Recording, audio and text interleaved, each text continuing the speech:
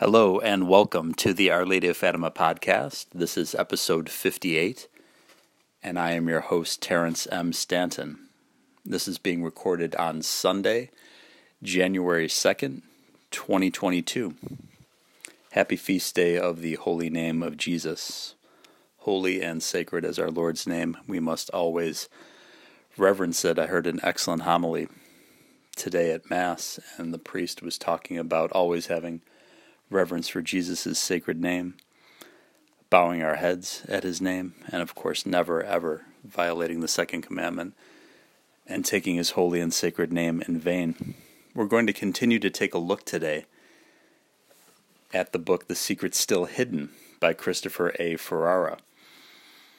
This is chapter 1, a private, in quotes, revelation. In discussing the controversy between Antonio Socci and Cardinal Bertone concerning the third secret of Fatima, we must first dispense with the banal objection that the message of Fatima is just a private revelation. The faithful can take or leave as they wish. Given the facts and circumstances surrounding the Fatima event, that contention is simply ludicrous.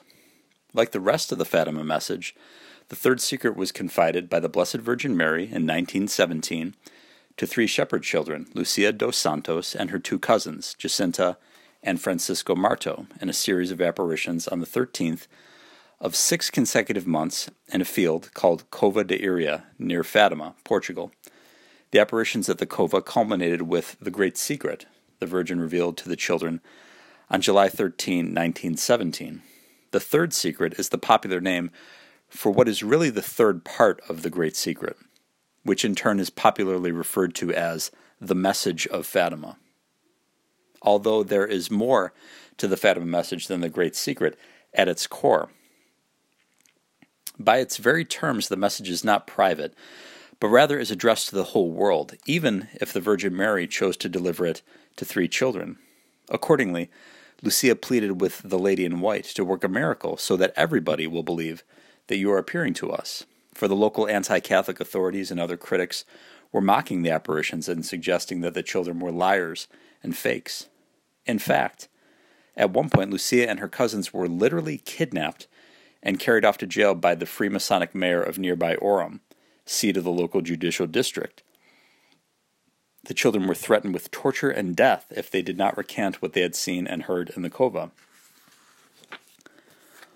All three refused to do so, and the mayor released them after 2 days of captivity.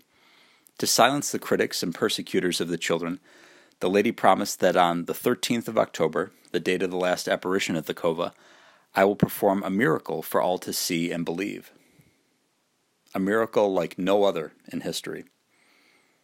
On October 13, 1917, a crowd of 70,000 people assembled in the rain-drenched Cova to witness the first pre-announced public miracle in the history of the world, and the first miracle heaven had ever deigned to grant in answer to a challenge by the Church's enemies, the miracle of the sun. At precisely the moment pre-announced, noon, solar time, the miracle began. Over the next 12 minutes, the sun danced in the sky, threw off a stunning array of colors that transformed the landscape, and then plunged toward the terrified crowd, instantly drying the muddy field and the clothing of the rain-drenched witnesses before the phenomenon ended with the sun returning to its normal place in the sky. The amount of solar energy involved in that feat would have incinerated everyone present, but not a soul was harmed.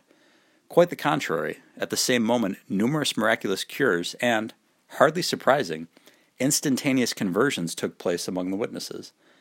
As the Bishop of Leiria Fatima, D. Jose Alves Correa de Silva, wrote shortly afterwards, this phenomenon, which was not registered in any astronomical observatory and could not, therefore, have been of natural origin, was witnessed by people of every category and class, by believers as well as unbelievers, journalists of the principal daily papers, and even by people kilometers away, a fact which destroys any theory of collective hallucination.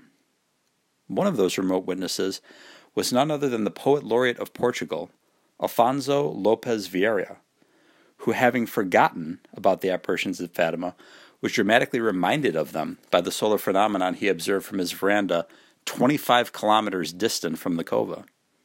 There is no place in this short work to give the voluminous testimonies concerning the miracle of the sun and the acts of the diocesan investigation that led to ecclesiastical approval of devotion to Our Lady of Fatima, and her message, and its spread throughout the entire Catholic Church.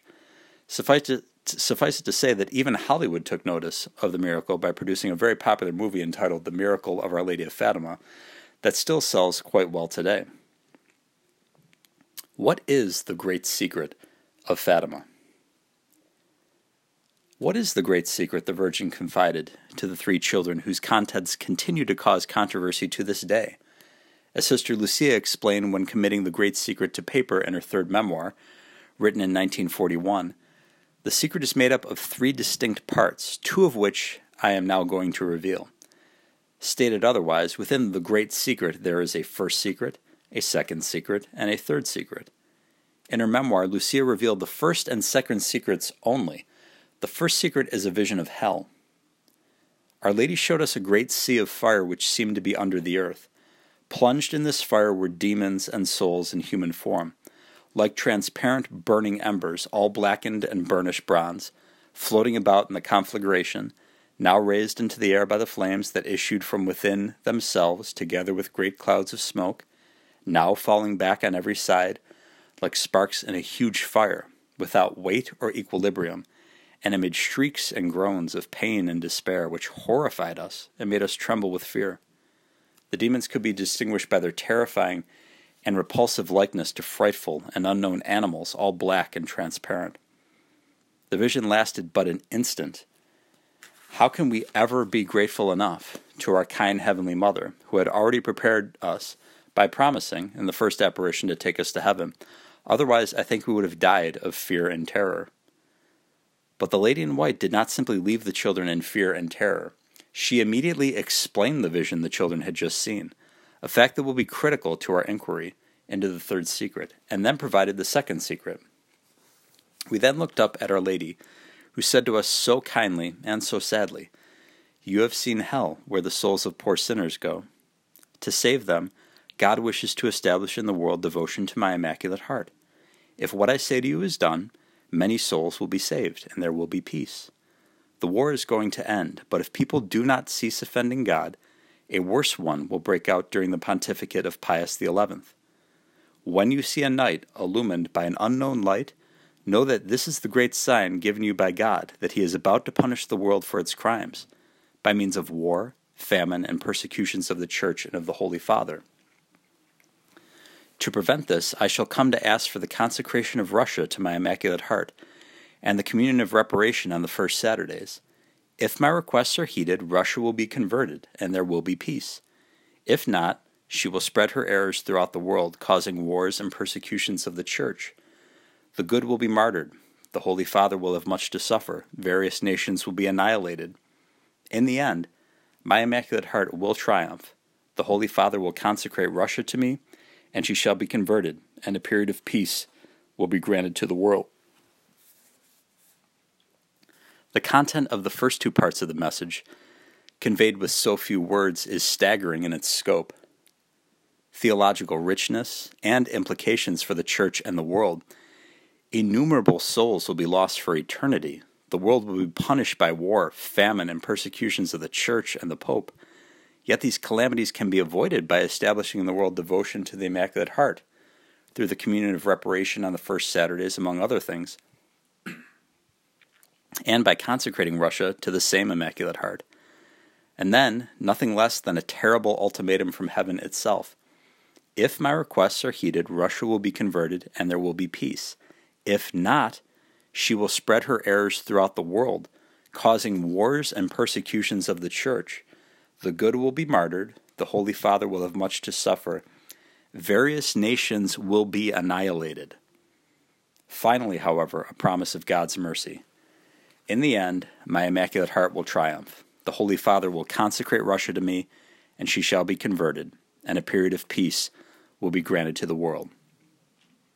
We know, of course, that every one of the calamities the Virgin predicted in the first 2 parts of the Great Secret, except the ultimate annihilation of nations, did in fact happen. World War I ended, World War II ravaged the globe, Russia spread its errors, including international communism, throughout the world, There were persecutions of the church, the good were martyred, and the Holy Father had much to suffer. The fulfillment of these predictions verifies the authenticity of the message, even more effectively than the miracle of the sun. For the very nature of true prophecy is that it unerringly predicts what comes to pass. A consecration undone? Jacinta and Francisco died soon after the apparitions, also precisely as the Virgin predicted, and long before she returned, as she had promised in 1917, to request from Lucia the First Saturday's devotion, 1925, and the consecration of Russia, 1929. While a detailed discussion of these elements of the Fatima message is beyond the scope of this work, the consecration of Russia must be kept in view. Sochi, representing a substantial constituency in the Church, maintains that Russia's consecration remains undone. Despite the claim that the consecration of Russia was effected by papal ceremonies consecrating the world in 1982 and 1984, from which any mention of Russia was deliberately omitted to avoid offending the Russian Orthodox. Contradicting this claim, John Paul II himself twice stated on March 25th, after the 1984 consecration of the world, that the Virgin was still awaiting Russia's consecration, but that he had done all he could according to our poor human possibilities and the measure of human weakness. As Sochi notes, precisely this lack of a specific object, Russia, is why Sister Lucia has repeated 1,000 times that there has not been a response to the request of the Virgin. Both before and after the 1982 and 1984 ceremonies, Sister Lucia insisted that Our Lady had requested nothing less than the explicit public consecration of Russia by the Pope and the bishops, and that, accordingly, a consecration of the world would not comply with the Virgin's request. Cardinal Bertone's contention that during private, unrecorded interviews, Sister Lucia abruptly changed her testimony on this matter presents an entire controversy unto itself, the details of which cannot be explored here. At any rate, one would think it beyond debate that a consecration of Russia needs to mention Russia. As Dr. David Allen White has put it, attempting to consecrate Russia without mention of Russia is like publishing a recipe for beef stew that never mentions beef. Consequently, if the Fatima message is taken seriously, as it ought to be, the world remains under the Virgin's ultimatum: consecrate Russia, or face the annihilation of nations and the eternal loss of countless souls. As should be apparent from the rise of Vladimir Putin as the militaristic neo-Stalinist dictator of Russia, a development even the New York Times has noticed, there is an integral relationship between what Sochi calls the message warning of the Third Secret and Russia's consecration. I shall return to this point in Chapter 12. The Church gives her highest approval. Lucia, who became a Carmelite in 1948, would live on until February 13, 2005, when she died in the Carmelite convent at Coimbra, Portugal, at the age of 97. Since those dramatic days in the Cova, the message Lucia was given has been treated as worthy of belief by a series of popes. Pope John Paul II, who attributed his escape from death on May 13, 1981, to the intervention of Our Lady of Fatima, on the very anniversary of the first Fatima apparition, definitively removed the Fatima apparitions from the category of the so-called private revelation by a series of papal acts. The Pope beatified Jacinta and Francisco in May 2000, proclaiming February 20th as their feast day, elevated the Feast of Our Lady of Fatima on May 13th to the altars of every church in the world by ordering its inclusion in the Roman Missal, and declared at Fatima in 1982 that the appeal of Our Lady of Fatima is so deeply rooted in the Gospel and the whole of tradition that the Church feels herself bound by this message. Moreover, the Fatima prayers, O my Jesus, etc., have been incorporated into the Rosary, while the first Saturday's devotion is practiced throughout the entire Church.